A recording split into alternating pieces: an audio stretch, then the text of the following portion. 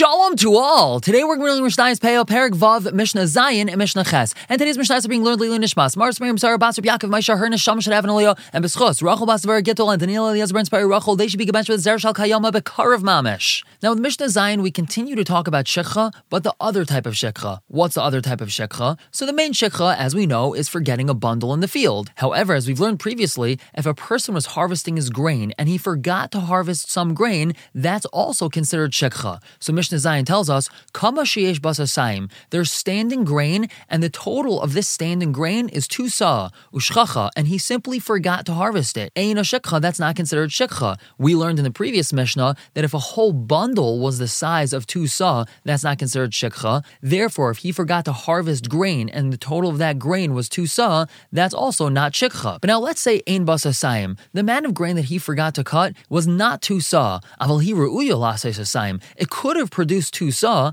afilu hishal taifach, even though the kernels growing are taifach, they're these scrawny, withered kernels. This means that the amount of grain that he forgot to cut could have produced 2 sa of grain. However, every single kernel was a skinny, scrawny, withered, dried kernel because it was terrible weather and it wasn't a good year for the crop, and that's the only reason why this amount didn't actually produce 2 sa. The Mishnah tells us that doesn't make a difference. Ra'inaisa, we view it ki'ilu hi anava shal sa'irim, as if it's an anava of sa'irim, which means a fully ripened, plump kernel of barley. So since we're looking at this grain as if it's full of fully ripened, plump kernels of barley, so then it would be 2 sa, we say it's not considered shikha because it's a total of 2 sa that was forgotten. Moving on to Mishnah Ches with a similar halacha. Hakama, standing grain that he didn't forget, he left it there on purpose, he simply hasn't gotten to harvesting it yet. Let's say he has a number of sections in his field, he first harvests section 1, and then section 2, and then section 3, so on and so forth. So he finished harvesting section 1,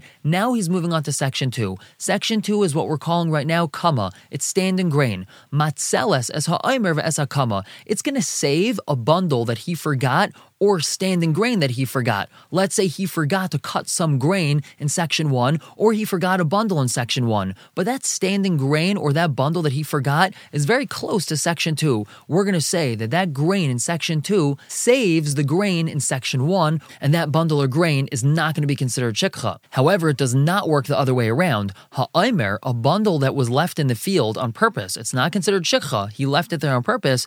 Einoi matzil, that does not save loyas ha'omer v'loyas ha'kama, not another bundle that he forgot and not standing grain that he forgot. So let's say there's a bundle in his field that he did not forget. He knows it's there on purpose, so it's not considered shikha. And nearby there's another bundle which he did forget, or nearby there's standing grain that he did forget. That bundle that he didn't forget is not matzil. It does not save that which he did forget, and that which was forgotten is considered shikha. And now the Mishnah just clarifies, Ezu hi kamashi matzel aimer. How is it that we can define this type of grain that will save this bundle or that will save this other grain? And the answer is kol she'ena shikha, any grain which is standing that was not forgotten. He didn't forget to harvest it. It's there on purpose. Afilu kelach echad, even if it's one stalk of grain. There's one lone stalk of grain in his field that he hasn't harvested, but he left it there on purpose. He was saving it for the very, very end, kind of like the icing on top of the cupcake, and nearby there's a bundle which was forgotten. We say that that bundle that was forgotten is considered connected. It's considered part of that stalk of grain that hasn't yet been harvested, and that bundle is not considered shikha. We're going to stop here for the day. Pick up tomorrow with Mishnah Tes and Mishnah Yud. For now, everyone should have a wonderful day.